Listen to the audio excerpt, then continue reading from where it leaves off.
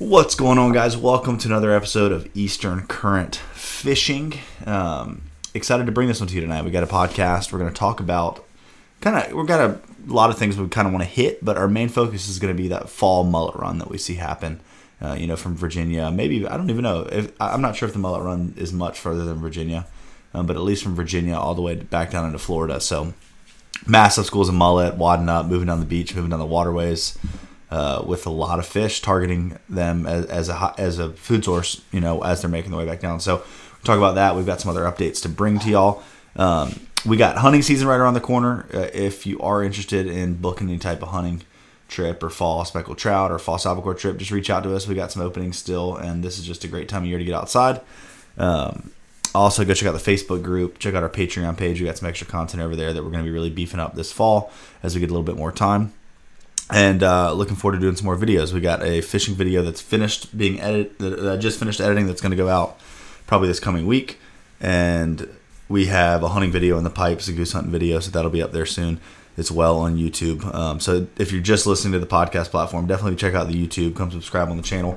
If you are watching on YouTube, press that like button. It definitely just helps get this out there. If you're listening every time, just hit that like button. It is super easy. It's right there underneath the screen, and it helps us out a lot. So I do appreciate that. And if you've never left a review over on iTunes or any of the podcast platforms, Spotify, definitely do that because that helps us as well. And it's we're very thankful for that. But I'm going to go ahead and bring on my boys, Michael and Cameron. What's up, guys? Not much. How are you tonight? Oh, doing good. Y'all are looking good. We were just spending about 5 minutes beforehand trying to get all our head sizes the same and kind of lined up. But Michael, your head's definitely still bigger. But the thing is yours is bigger because your camera's closer. Mine just looks bigger because I think I just have a fat head. So I'm a little jealous. What setting is your hat on? Is it on the last notch? It's not on the last notch. I am 4 notches from the last one, so I guess it's not too big. But yeah, that's not bad. Not too bad. Speaking of heads, though, you were bragging about your mullet earlier, Cameron. Oh yeah, thinking about shaving the sides and kind of letting the back of it just kind of drip down a little bit. I think you should. I hunted with a guy the other day that had a very legit mullet, and then he had the sides shaved down, and it looked awesome. I was like, man, I would totally rock that. And then he had his brand. He had a clothing brand, like a hunting clothing brand, little small company, and he had the name of it in the side, in the shavings right there. Oh wow! Yeah, it was impressive. It was impressive for sure. I don't know if I personally could go that far, but I would rock a mullet. I think I would. I would rock any type of hairstyle if it just meant that I got to have hair. So y'all could choose. Those days, John. I used to have some hair. Yeah. God, they feel so far away though. Feels so far away.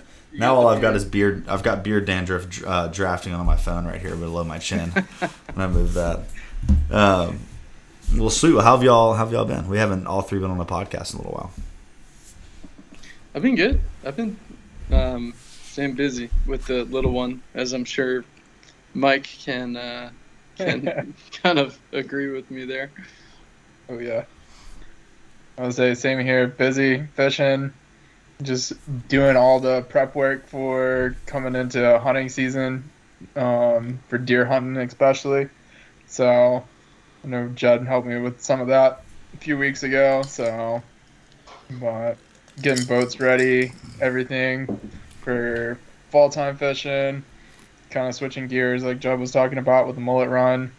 So, man, you've had a headache of problems, just little crap breaking on your boat recently, haven't you?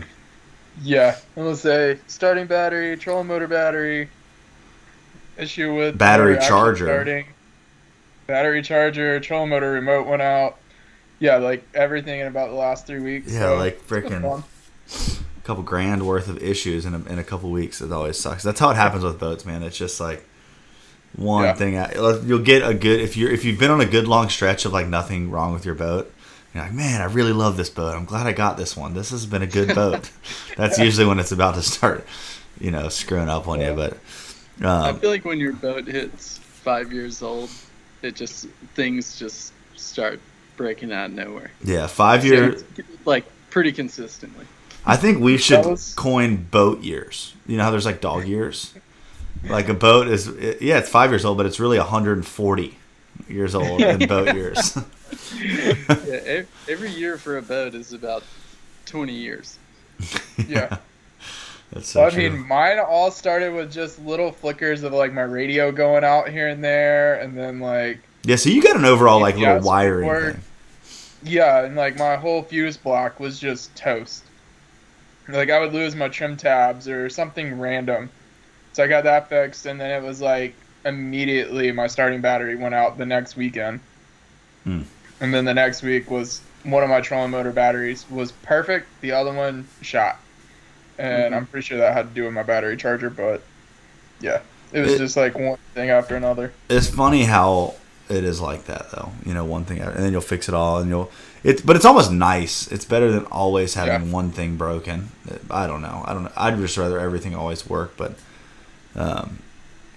you know, it's just tough in the saltwater world. Like my brother's bass fishes all the time, bass boat. I mean, and bass boat's got so much more going on it. And granted, he doesn't fish and run the boat as much as I do, but man, that boat never has any issues. Everything just always kind of working fine. I really think salt is just such a key factor of why stuff starts to screw up, but it's pretty crazy. Pretty crazy. And trailers are another big, Oh my god. golly. I feel like no matter how much I spray my trailer off with fresh water after just dunking it and taking it out, there's going to be salt corrosion somewhere on that trailer at some point.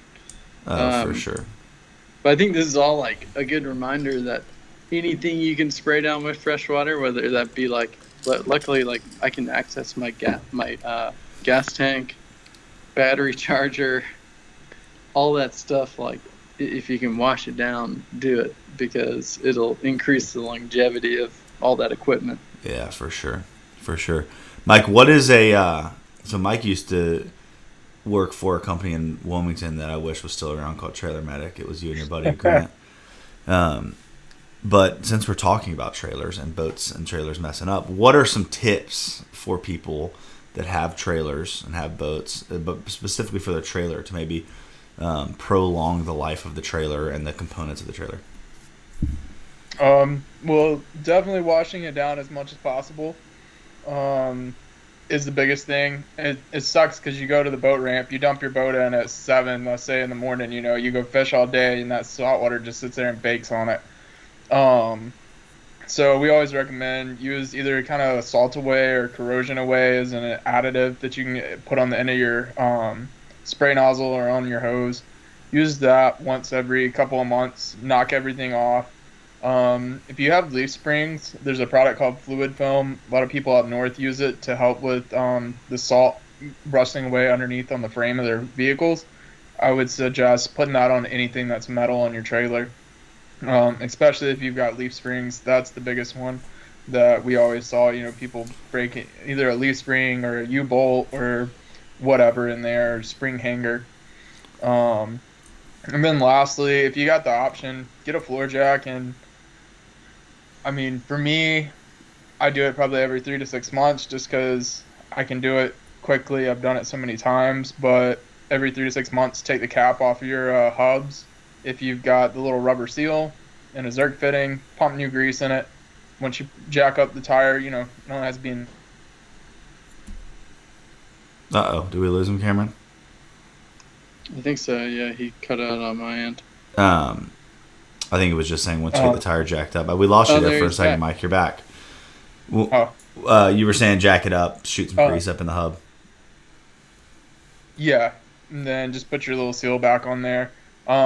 If you have ones that just have the metal caps, they're 50 cents or $1 a piece. It's worth it just to not have to worry about it and have that peace of mind.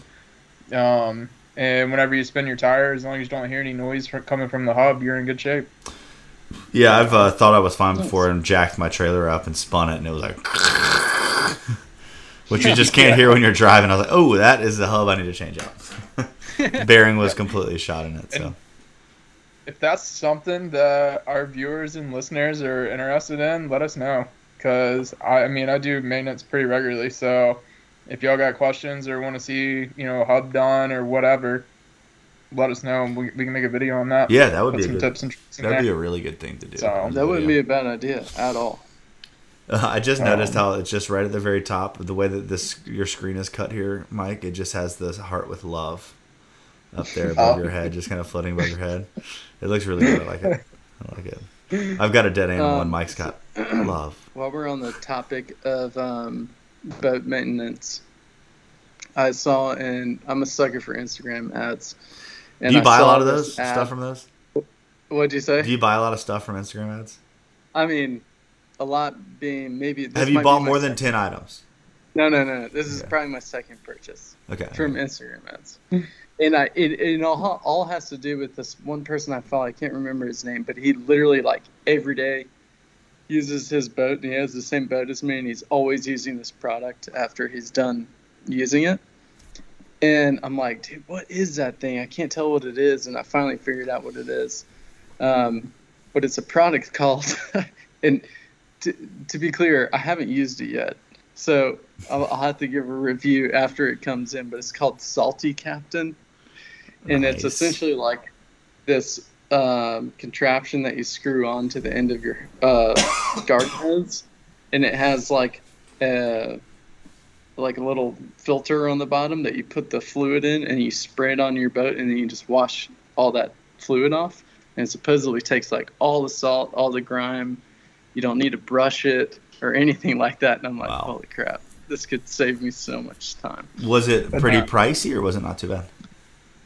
Well, to be determined again. I didn't look up the price of the fluid for refills, Okay. but the the first purchase comes with the nozzle and the contraption on the bottom, as well as like some of the fluid.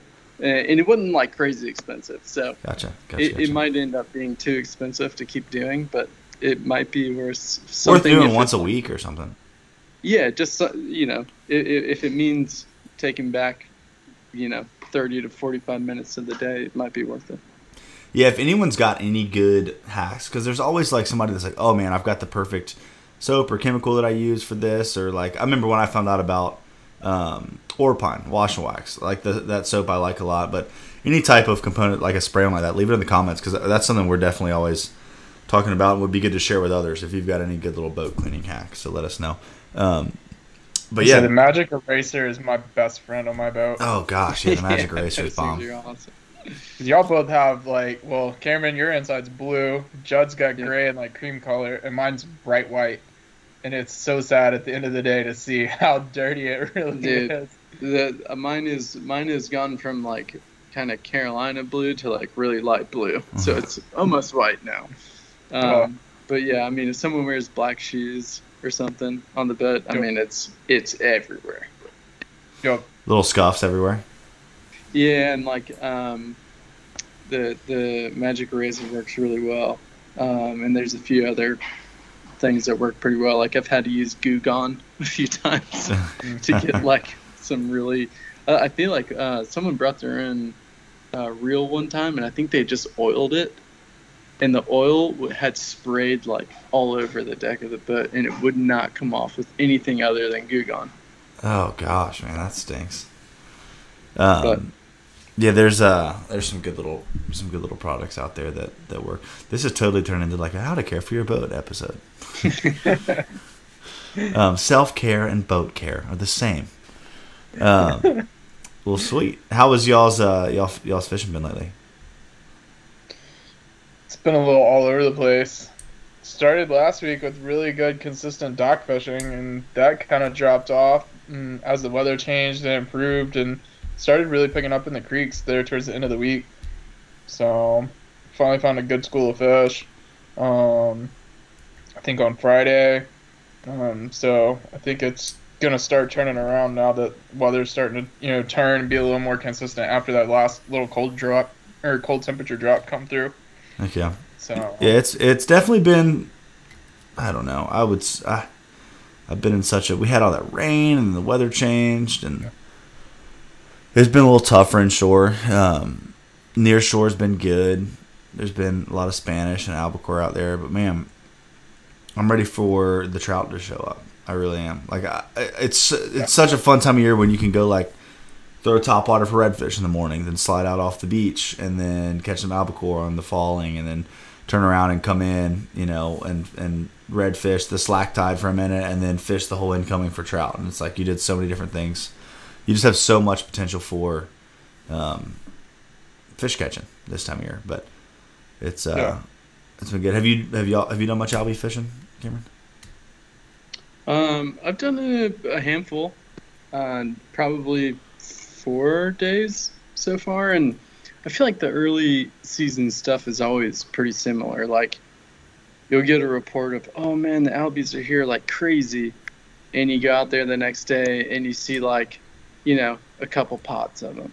Yeah. But it definitely varies like year to year, I feel like, and sometimes you can get it really good like right when they show up. But it can also turn on and off like a light switch. I wouldn't say it's like super consistent right now by any means. You may have gotten it really good like right when they first showed up. But I feel like as soon as it warms up or if we get a bunch of rain, it's like they disappear for a few days. Get tough, yeah. So I'd say it's still fairly inconsistent right now, but you can definitely go out there and catch them. As long as you're patient enough and you cover a lot of ground. And sometimes it's super tide dependent. I feel like my best albie days have always been on an outgoing tide, just because a lot of those glass minnows and mullet schools and anchovies have all gotten pushed inshore on the incoming tide, and then once that tide starts drifting out, they all start peeling out, and I sometimes feel like those false albacore kind of stage up in those inlet areas to wait and ambush those schools as they come out. Yeah, I would agree for sure. It's just like a big funnel, big buffet for them, just shoving bait out. Yeah, pretty much. Yeah. I feel like, and then when the tide's like dead low, it's like all those schools of bait, to clarify, have like gone out in the ocean, and they can be like, that's when they can be a little bit hard to find, because they're like, they've broken up a lot of those bait schools, and you'll see like 2 pop over there and then 3 pop over there, and you're just like running around like a mad person. Right. They're not all wadded up on a single section of bait. There's a ton of mullet in the ocean right now too, and a ton of menhaden, as well as the bay anchovies and the silver sides. And there's been do what? I found 2 good groups of jumping herring the other day. Oh, really? Nice. Yeah, is that what you caught the king surprised.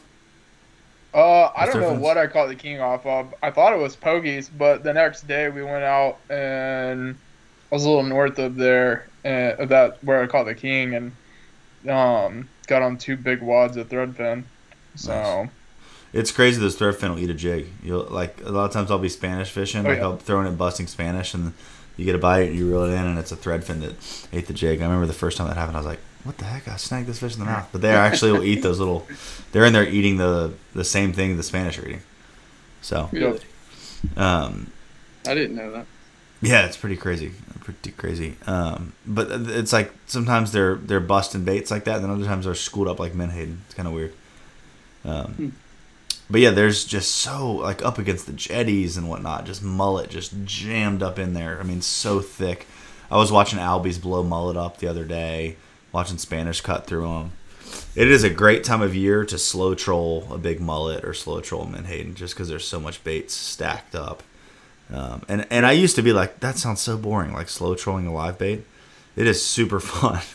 It is a really fun way to fish, especially, if you can get around fish blowing up and whatnot. It can be very, very effective. Jode, would you say, because I'm not like by any means an expert in Spanish fishing, but would you say the most productive times for Spanish are early summer and early fall? Yeah, I would say so. I mean, and there's like little windows of productiveness throughout the summer too, but especially big Spanish, like this time of year through the fall a little bit, and then like early spring, like early spring, like before you're really even thinking about fish. Most people are thinking about fishing the ocean. That's when those big Spanish are around. This one they kind of show up to some certain areas. Excuse me. Just like from seeing pictures and reports that I've heard, is like, Spanish fishing is always really good early summer. you just see people catching. That's like when you see the coolers like just chock full of Spanish mackerel, and then like middle of summer, it just goes kind of dead. Like you can catch them, but you have to be there like in the right spot at the right time. Yeah. And then this time of year, you start seeing them jump out of the water, probably, light switch on because of the mullet run. They kind of start coming back closer inshore and feeding on those mullet is kind of what I assume. I agree. Do you think that y'all think it's because the majority of them are pushing north of us, or do you think they're pushing offshore of us, or what do y'all think that has to do with? I don't know. I don't know if it has to do with water temperature or bait. I'm not really sure. What do you think, Mike? I would think probably them just following like the glass shads and a lot of that stuff farther north. But yeah, I know they catch them off Virginia Beach and up into Maryland. Yeah. I would say Chesapeake Bay, all that area up there. I know they catch the Spanish really good up there. So I'm assuming as they all just that keep going north. Yeah, and then like in the early fall, I feel like a lot of times you see the bigger Spanish when we get that first initial run of like our bigger mullet, like the big 4 and 5 inch mullet. When we start seeing them show up is kind of when you see those bigger Spanish show up. Yeah. And then like the other day, I mean, we were sitting inside the inlet and we call it like a 16, 17 inch Spanish.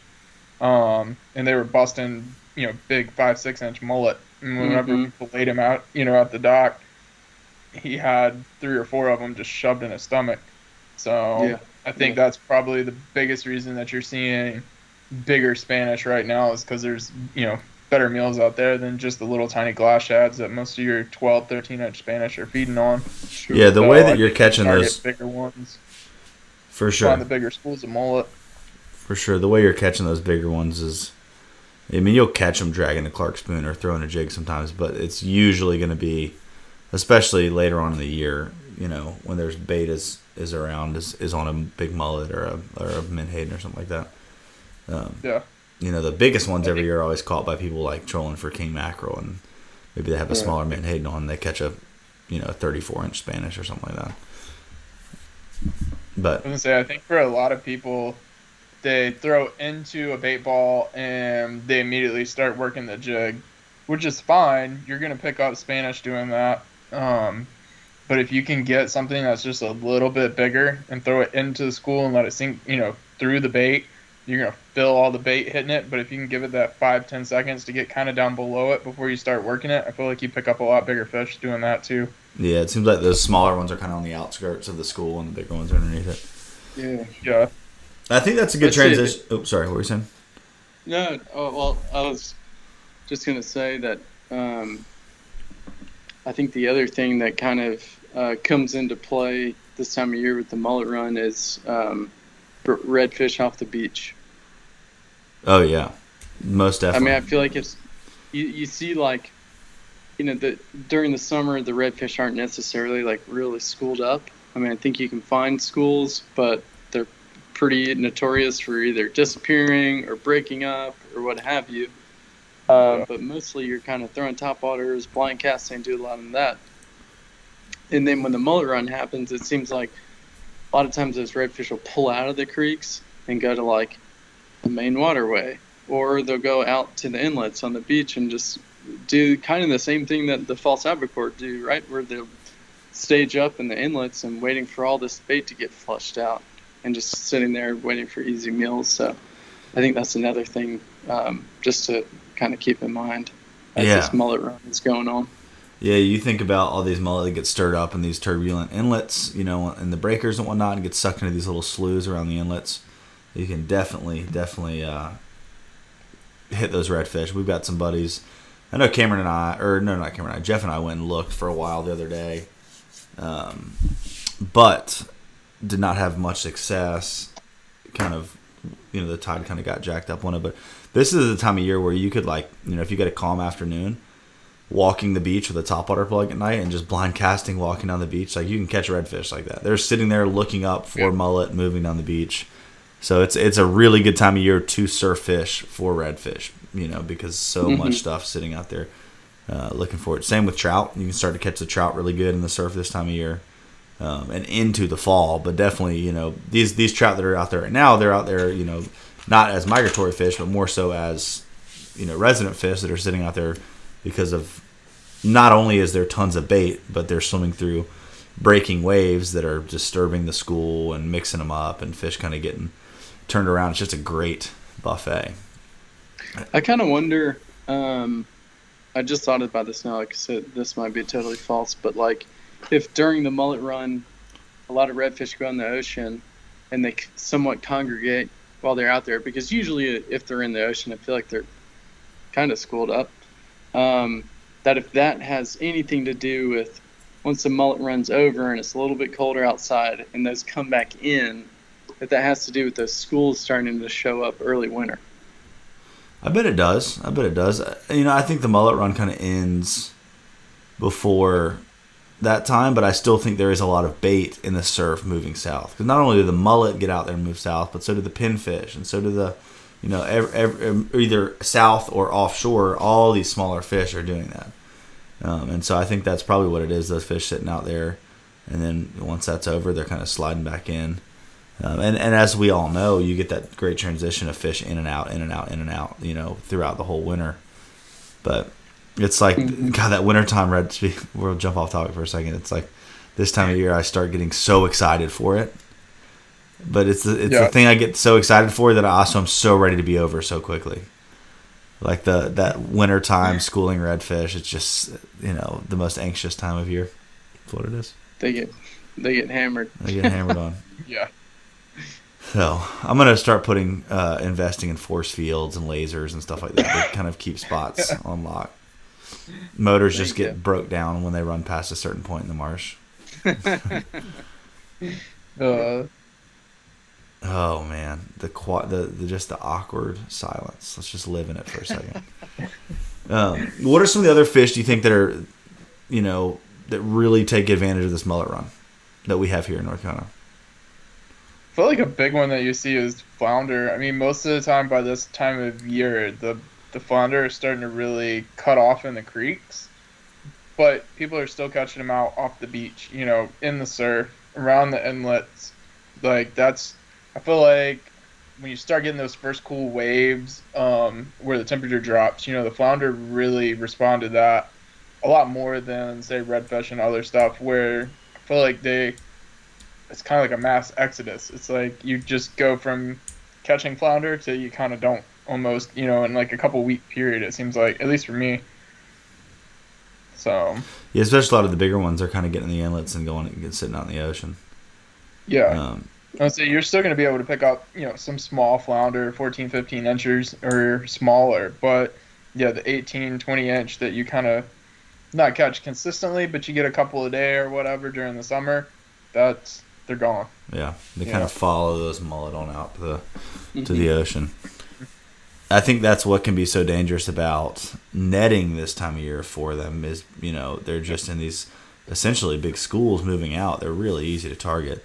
And one thing that I'm nervous about too, man, is like, and I'm not against, I don't think netting is. I'm not trying to get into a political netting conversation. We've had those on this podcast before. What I'm saying is it sucks that the net pressure is so heavy on the trout now because, we can't take flounder, we can't take redfish. Not that I want the net pressure to be on those either, but it's like, that's what it felt like happened last year. Was like the trout fishing got pretty good, and then they just kind of all got netted out, and we couldn't really catch them anymore. But hopefully that doesn't happen. Hopefully, we get a good push of fish. We definitely had less fish this past year than the year before, but we also netted and hook and line killed a lot of trout the year before. So yeah. it was. I mean, we absolutely just crushed them. So yeah, man, I would urge anybody, because I think the net puts obviously are not great for our populations, especially in the smaller bodies of water like we have on the southern part of the state. Yeah, for sure. And I swear, like, and correct me if I'm wrong, but I swear I've seen net boats from out of state. Yeah, like you'll South see. Carolina net boats, they can't net there, right? So they come up here. Yeah, that'll happen. Okay, Yeah. I could have sworn I saw a South Carolina net bet last year, but I would just urge anybody that's trout fishing a bunch this year, like, it's totally fine to keep trout, but what I tell everybody is just don't keep fish that you're going to end up throwing in your freezer Yeah. for 6 months. Like, there's just no point. You keep what you're going to catch like that day, And then if people all are the other from ones, I would throw it back. And if people aren't from the coast and you want to keep an extra fish or two, go for it. But freezing trout and freezing redfish and flounder, I mean, flounder freezes okay, and redfish does, but trout especially does not. It does not freeze well.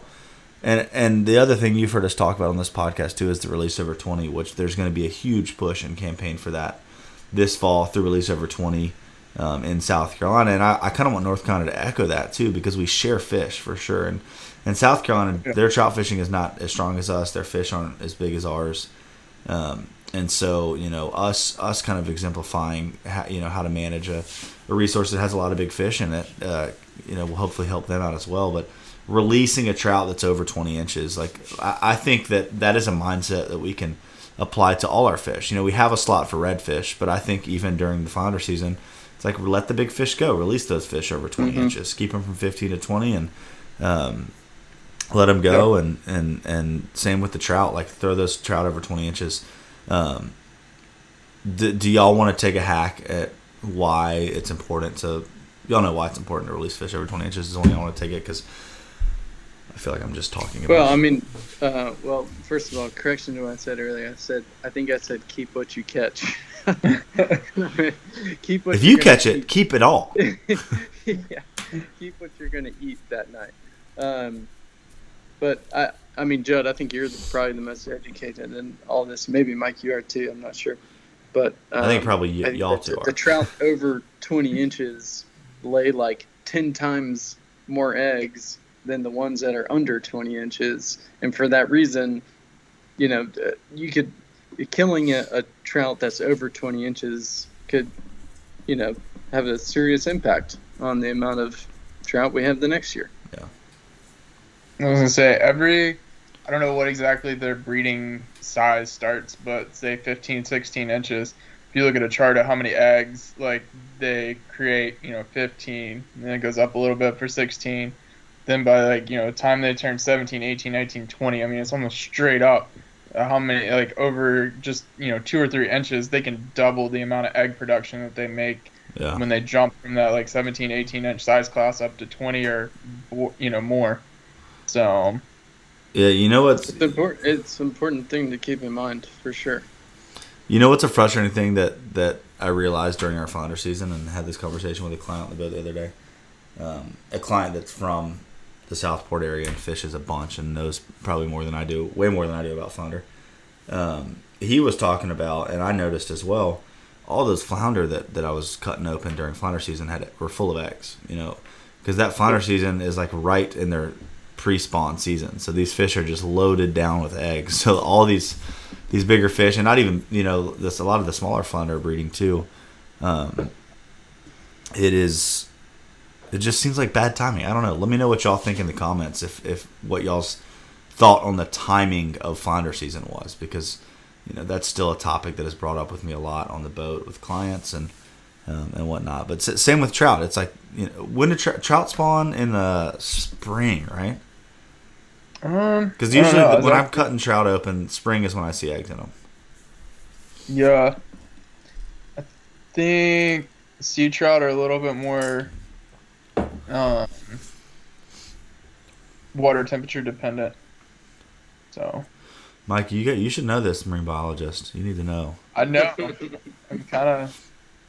Are you looking it up right now, or are you texting? He's texting your wife. No, I am looking it up. All right, it says all males are mature at 12 inches and females at 15. So I got that part right. Okay. Spawning in North Carolina occurs from April to October. This is from Department of Environmental Quality, so Division of Marine Fisheries, with peak spawn around May. So, you're right, Judd. I was gonna say I believe they spawn more. That's what I was thinking in the warmer months, but so. Yeah, but I don't know what their. I don't want to say ovulation time, but I don't know what their menstruation time, cycle. like, yeah, like when it takes, how long it takes for an egg to develop to be ready to be fertilized, and like that whole thing. So Do fish have a special time of the month? no, that is not anything to have to worry about. I don't think. When a small lady trout becomes a real lady trout. I'm just teasing. That's too far. No, I mean, I know, like, this year, like, even just a few months ago, like, I was still in the cast net, and I kept seeing flashes, and I'm like, what is that? Because it wasn't mullet. They weren't coming up to the surface.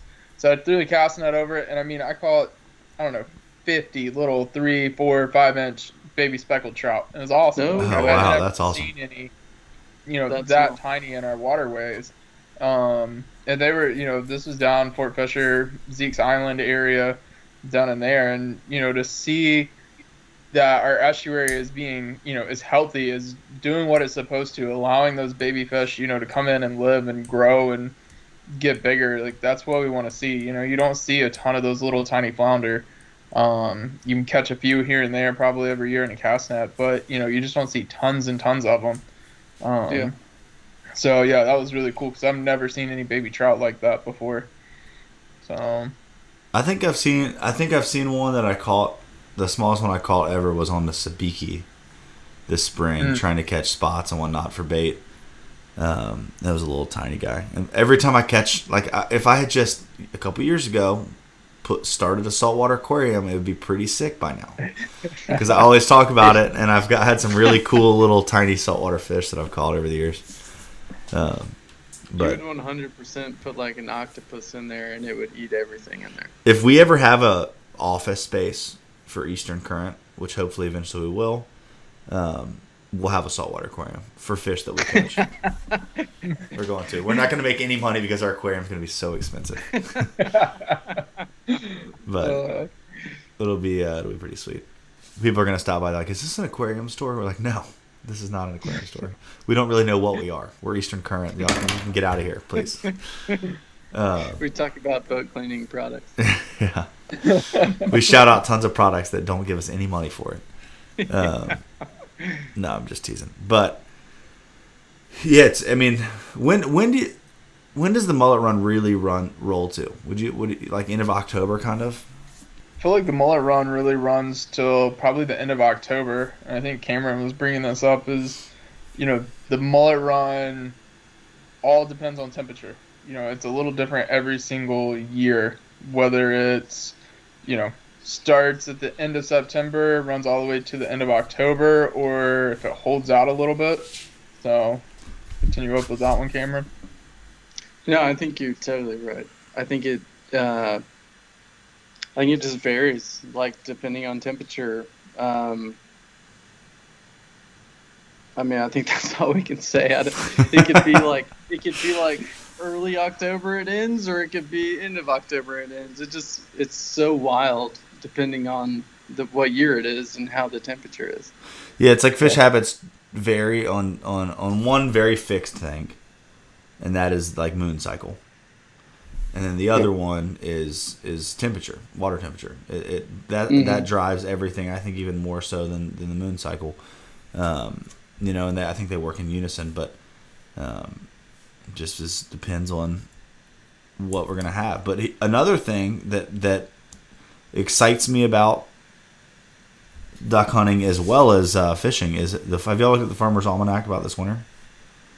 No. That we're going to have a very cold winter, like a very, very cold winter. So it's good to the point of here's how I'm looking at it. It's like, okay, maybe we'll get a bunch of those Chesapeake trout down here and out of the Pamlico and like down here, but hopefully we don't have a trout kill because we've been like 4 or 5 years without a big trout kill.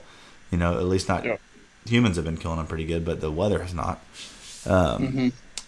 And then, but it also worries me because I'm like, oh crap, you know, like it's going to push a lot of ducks down here, but then a lot of times with our sea ducks, it like pushes them past us if it gets too cold. Yeah. So, riding the line is what it's all about. Riding the line. That's an inside joke. Yeah. I swore I hated inside jokes on podcasts, and there I go, saying one.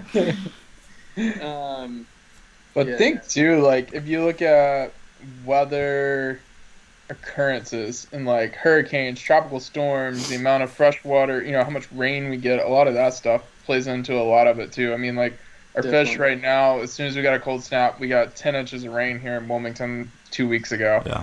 And, not only was it cold to help try to start pushing those mullet out, but that much fresh water dumping in, at least on the mainland side creek to the waterway, a lot of that, even though we're getting a huge tide cycle, you're dumping 6-8 inches of rain in a couple of days. The salinity drops a lot. It dirties up the water, brings a lot of pollutants and that kind of stuff in from the land areas around them. That drives a lot of those mullet and a lot of those fish out of those areas and sure. pushes them to somewhere different in the marsh. Me and Judd, we fished back in college, and what was that, Hurricane Sandy or something? I don't even remember. It wasn't Sandy, but some tropical storm come through at the end of September. I think it was Sandy. It was Sandy. Was it? It was I Sandy. can't remember now. Yeah. But we had been fishing, and like everybody's like, "Oh, the trout are here," trout are here, and we couldn't find them. And it was like as soon as that storm rolled around, and as soon as it passed, it was like 2 days after we went fishing. We're like, let's just go see what happens, and it had dropped the temperature and changed the water just enough that the trout were there. I mean, they were everywhere that you could find them. But it was like for a week, and then temperatures kind of rose back up. Water quality changed back to what it was right before the storm, and they were gone. Not gone, but they were not here like they were. And they were eating Yeah. so hard too, because I think that was Yeah. like during the mullet run when that hurricane came through, and it just Yeah. flushed everything out, and so there was no food. Like there was food, but the mullet that all these trout were, or maybe it Feel was like a little bit I later. don't care what comes past my face, I'm gonna eat it. Yeah, and that was in a place that is not a secret, but for some reason, me and Mike had it a secret for 2 days. It was, I mean, it was stupid. Every fish 18 to 20 inches, and that was Probably some good 40, fishing. 50 fish. As long as you hit the tide cycle right, it was, Yeah. it was nuts. On white I trash feel too. like Yeah. That's another inside joke. Well, white trash is feel just like what we all call of a white this- soft plastic that's still been all chewed up and no tail on it, and they're still eating it. So white trash. That doesn't happen very often. Yeah. I feel like all of this kind of points to that this time of year can be pretty damn tricky to figure out. Yeah, you're figuring it out 'cause each you can day. just- Figuring out each day, yeah. I mean, the trout could be biting for like 3 days and then they're gone. Or there could be a school of redfish somewhere for 3 days and then they're gone. Just because there's so much variance in temperature and the amount of rainfall and where the bait is, it's super hard to pattern like anything. Just because it's constantly changing. So, I mean, I'm sure there's people out there that are frustrated this time of year, me included. You're definitely like not alone as far as finding fish consistently this time of year. The biggest tip for this time of year, though, is like when you've got a bunch of bait leaving and going south, and these fish, if a fish wants to take the most advantage of like the most opportune time to feed, I mean, all that bait's got to leave inlets. And so every inlet up and down the North Carolina coast is stacked with flounder, redfish, and trout right now because, and I'm not saying you're going to go in there and catch a fish every cast, but you might have to look for the zones where they're feeding and pay attention to what the mullet are doing and the banks that they're hitting and what tide the mullet are swinging on what bank. But those fish are using those areas, whether it be right out on the beach near the inlet or up at the front of the inlet by the Intercoastal Waterway. Those fish are using that as a choke point for all that bait. So, Definitely. yeah, I know. I got it right. I'm just kidding. The all-knowing Judson. Not at all. Not at all. I just literally repeated exactly what y'all two just said in a different way. But I got really serious about it. Yeah. Take I like it. notes, guys. Take notes. I'm just teasing. That is my new thing. I've said I'm just teasing like 5 times like I'm talking to my son. I'm just teasing, bud. If all else fails, just go fish for sheepshead. Yeah, you had a pretty good day sheepshead fishing the other day, right? I did. You think yeah. that had to do with the mullet run? No. Absolutely not. I think it had nothing to do with the mullet run. Tell me but about your sheepshead I mean- fishing. I mean, we went through probably 100 crabs in an hour. Ooh. Probably hooked. And those weren't fiddlers, were they? No, they were mud crabs. 100 muds. Wow. Probably hooked 10 sheep's head and got 3 to the boat. We didn't have a great ratio in getting them to the boat. We broke a lot off on the pilings, and you know how it is fishing around structure. But it was really good, to my surprise. This is really probably the latest I've ever fished for sheep's head. But pleasantly surprised for sure. Yeah, that's awesome. What kind of jig were you fishing the crabs on? I was using the 432. Yeah. Jig that I think it's called the Jawbreaker. I got one. It was right awesome. Here. Let's see. Here we go. I think I've given him a shout out before, but his Jawbreakers are really cool because he paints him in the same color as like growth on the side of pilings, whether it be look like a fiddler crab or whether it's all black or what have you. He's got some really cool colors that kind of blend in. Yeah, there you go. This is a big one. This would be like a 50 or heavy current, fishing the river on a rock pile or something. But yeah, look at those colors. I mean, it looks just like a crab. I think bright colors are good too. I think a fish sees a bright color, swims into it. Mm-hmm. You see a lot of these bottom jigs like this that are an orange or a green, just to catch attention on the bottom. But if you're kind of trying to cover more water, maybe that could be effective. But I think when that fish gets up there and it's game time, this is definitely a better color option for sure. Yeah, it took us a little while to have them start feeding, but y'all know how it is. Like once you catch one on one piling, it's like they all just kind of that scent gets out in the water of like a dead crab or something, and they all just start kind of congregating around a couple pilings, and it's just one after the other. Yeah, for sure. Man, I didn't sheepshead fish at all this year, but I did sheepshead fish a bunch actually this spring in the ocean, which is fun. I do like sheepshead fishing in the ocean. Oh man, I can't wait to do that. I know. We didn't get the update on your boat. We talked about it last time. I'm still waiting. And it's been a week. It's been a whole week. It's been a week, but there's no update. Oh, the update that I got was that the ship with my motor on it is sitting in a port somewhere across the world and isn't allowed to leave. Oh man, let's go get it. Let's do a vlog series. Hey man, I'm in. You want to go get it? Let's pirate the boat and bring the ship back. You think we could take the Pathfinder all the way to China? No, I don't. I think the boat could do it, but I just can't leave my family for that long.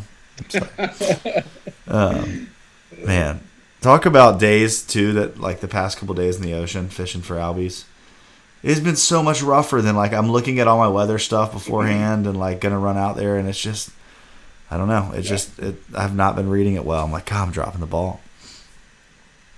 Let's say Saturday, Monday of last week, gorgeous. Ran my flat skiff 6-7 miles in open ocean. Didn't see a fish one. And then it was Tuesday, wanted to try again, and garbage. Not even a chance that I was getting out there. Yeah, and then back and forth. And then by Saturday or Friday morning, it was still awful. But by Friday afternoon, it wasn't doable out there, but it was doable enough. I got to the end of the inlet, and that's when I got that king. Just enough out there. Here's a question that might. If we're going to end with albies, for Mike and Judd, your best albie day, has it been on a dead calm day or a day that's fairly rough? A little chunky. Yeah. I think, me too. They eat better. And there's something to that. Yeah. Yeah. I did have one day, though, last year that was really calm, that was really freaking good for a while. But I would say chunkiness. I was gonna say, I think as far as fish coming up, Saturday was a nice day, and I saw a lot of fish. They just don't stay up very long. They're up, and by the time you see them, get everybody ready to like make a move to them, they're down again if you're not on top of it. Like I told my guys then, it was like, it's combat fishing almost at that point. Oh yeah. When it's that calm out there. But when they're, that little texture, chunkiness, whatever you want to call it, I don't feel like they're as spooked by the boat noise because there's so much going on. I think the bait's a little bit more disturbed once they push them up to the surface so they can feed on them a little longer. I think there's just a little bit more, too much going on for them to be too terribly focused on like spooking up the boat and that kind of stuff too. For sure. Yeah, I'm kind of torn, man, because I feel like early season albies, I have my better days when it's rough. Yeah. But then, from what I can remember, my best albie days ever have been when they're here really thick. Like, there's no question you're gonna go out there and you're gonna see some. Have been on like really calm days. Yeah. Yeah, it's like it's a line. You got to ride the line between bait and what the wind's doing. But it seems, I don't know, man. They definitely eat really good when it's a little choppy and they don't spook from the boat as much. But then you get those days where it's like slick calm and they're eating everything and they're not spooking from the boat. There's one day last year that I just remember where I was like, I just remember telling my clients, like, keep casting, just keep catching them. Like, you're never going to see it like this again. Just keep catching them. All I was doing was like the tide was falling out of this one inlet, and I would just kept kind of like, bumping us back up kind of close to the inlet, but they were just like everywhere. It wasn't like a pod. It was just like one massive pod of fish spread out. Like every 3 feet there was a fish on the surface for like an hour and a half, and so you'd throw the jig and get like 2 cranks in and you'd be eating. Yeah. And luckily I had the kind of people that were like, yeah, let's just see how. They were like 29 30 like catching them, and instead of like being like, all right, we're over this, because I was like, we got to just keep catching them. This is as good as it gets. A lot of times, like for me, running a skiff more than like a bigger bay boat or something, I can only get out when it's a nicer day, but I think just having that smaller boat, that smaller profile, less noise, like I feel like my fishing, like you said, once they're kind of here, even if it is a nice day, like you can slide in a lot closer to them, you can get on them a little easier. A lot of those days, you can drop your trolling motor and just sit outside the inlet. Once you start seeing them and they're here pretty regularly, you can drop trolling motor and just kind of sit there and be able to fish for them a lot more consistently. See, that's not a method I've ever played with, the trolling motor. Like, I never, ever use the trolling motor. Just because if I need to make a quick move, it's like, I've got the trolling motor down, but I don't know. I think one thing that I used to do that I've stopped doing is when I first started albie fishing, I'd be like a freaking madman. I'd see a school pup over there, and I was like running over to him as fast as possible. And like, I had success. What's wrong with that? Near as much as I. What'd you say? What's wrong with that? What? What's wrong with that? I'm just kidding. There's nothing wrong with like running to them, but there is something wrong with like running right up on them. Right. And especially if there's other boats out and someone else is fishing them, or what have you. But like, I've had way more success if I see them bussing, and if it's windy at all, I'll go around them, go upwind or up current of them, and kind of just let my boat drift into them from like 50, 80 yards away. And that way, they just stay up for so much longer, and you get multiple shots on them instead of you run right up on them, and they're just like, whoop, down. So that's just one thing I'd keep in mind. It's just like, you don't have to run straight to them while they're bussing because you're scared that they're going to go down or you're going to miss them, because most of the time, they're going to stay up for a while as long as they're not spooked by anything. It's just like my 2 cents. No, I agree. I definitely agree with you. That's the truth. But I've been on like schools albies before where they're like up super good, and how it gets when the albies are here really thick. There's boats everywhere, and you're like fishing a big school of them and getting a bunch of good shots, and then lo and behold, here comes Judd. Larry and his brother, just like screaming up the beach to come get on the same school because they saw them busting from half a mile away, and they run right up on them, and Put 'em all down. of a sudden they're gone. Yeah. So, yeah. I'm that guy sometimes, unfortunately. So we've all been that guy. My judgment of like of how far away I am, is pretty bad. I think. So it definitely, man. Even I saw that today so much. Like the times, and sometimes you got to read your fish and the day. Like sometimes you got to be a little more aggressive and get a little tighter. Other days it pays off way more, and more times than not it pays off way more to kind of ease into them, like Cameron's talking about. So I like it. Yeah. They were eating your fly pretty good today, Cameron. Nice. What are you gonna name that fly? I don't think that's really I can't claim that fly. Well, if you do, I mean, name it's it. really It should a be called surf candy White Lightning. combined with. It's a surf candy combined with kind of what you showed me. We'll call it White Lightning. I think it's a perfect name. White for Lightning. It. Yeah. Okay, I like it. I like that. Or riding the line. Or line rider. Oh. Line rider. That's a good one. I like that one. So I want to finish the podcast tonight with whoever thinks they've got a good story. Just a funny thing that's happened on the water. The first funny thing that's happened on the water that comes to your head. Mm. I think I have mine one. involves you, Judd. Do I? I have one. Who wants to go?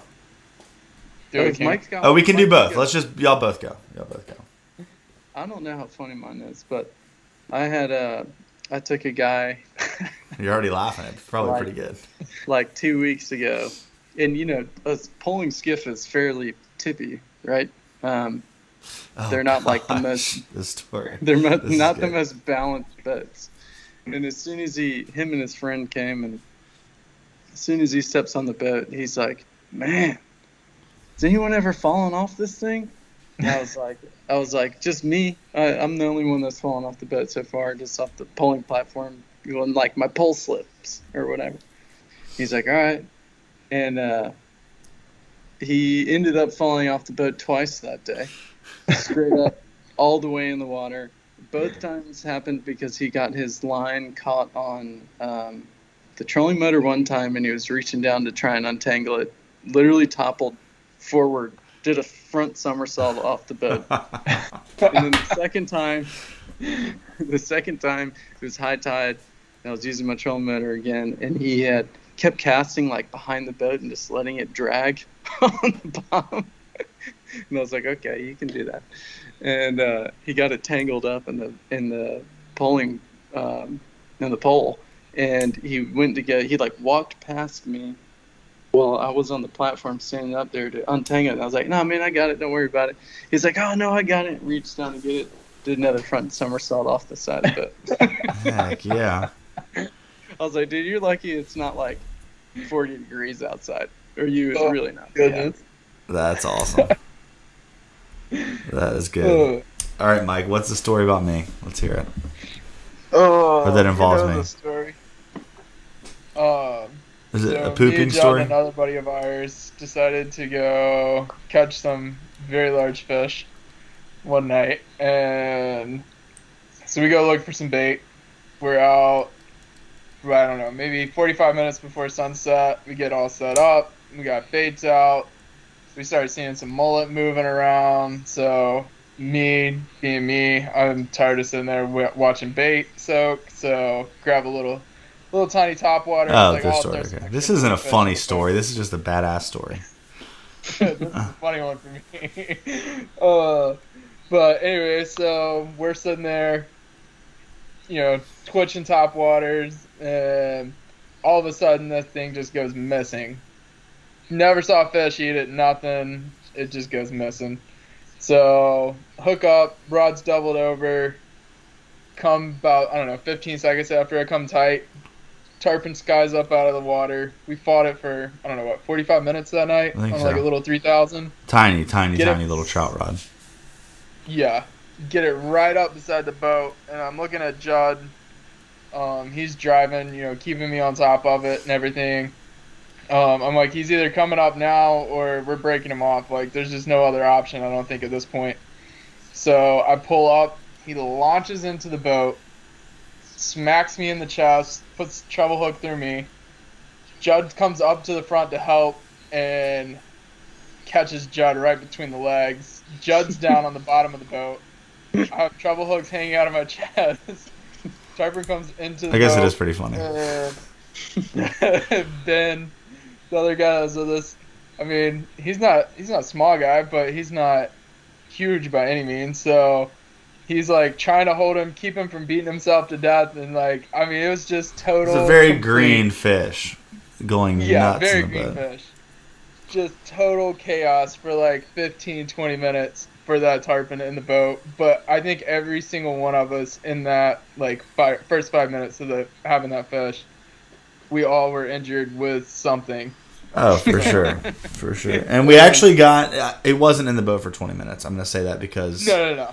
he was in the boat for he jumped into the boat himself, so he did it to himself. Yeah. But he was in the boat for, I would say, 2 minutes. We got the If fish, that, yeah. got a picture since he was already in the boat, and released him. And the fish did swim off. Unfortunately, Yeah. you know, I think it's a 50% chance if it lived or not, but he swam off strong. Yeah. But not without injuring all of us a little bit beforehand. Yeah. So Hey man, that's the price you pay. that's the price you pay. But it was a fun time. I won't say that it was the funniest, but the You gotta food love there, the Florida Everglades. experience. What was that, John? I said you've got to love the Florida Everglades. But- It's a good, oh man. good time. I still on a cool night I can still feel a little twitch down there where that fish hit me. When a storm's rolling in. When a storm's rolling in, I hear that. Your face though that night was priceless. Yeah, That was it was that was pretty awesome. That was pretty awesome. That was an old it's like a $2 badonkadonk topwater too. It was like a crappy topwater. The thing got slurped quick though. Well, sweet. That's a good story. I'll have to share a funny story next time. Guys, thank y'all so much for checking out Eastern Current. We love y'all. We love the support. And we would not do this podcast without our faithful listeners. So give us something. Shoot over some topics in the comments, what y'all want to hear on the YouTube video. Just comment on it and let us know what y'all want us to talk about in some of these upcoming episodes. Also, I think we're going to try to do a fall topwater episode coming up soon. Everybody loves topwater. We try to do a little topwater, with the seasons talk. So everybody, let me know in the comments your favorite topwater as well, because I want to kind of pull together some that we can talk about and kind of share with everybody. So we'll get ready for the next episode or an episode or two down the road with that. So anything y'all want to leave everybody with, you guys, or y'all ready to check out? I'm spent, man. I'm spent too. Nothing. I think it's pretty funny that the three dads made it on the podcast tonight, and the single young buck, not single, but he's not married, young buck couldn't make it on the podcast. Life's too busy. That's right. Oh, Jeff, he'll never hear this. He already knows everything about fishing, so he's not going to listen to the podcast. I'm just kidding. Well, cool, guys. Thanks for checking it out. We'll talk to y'all next week. Later.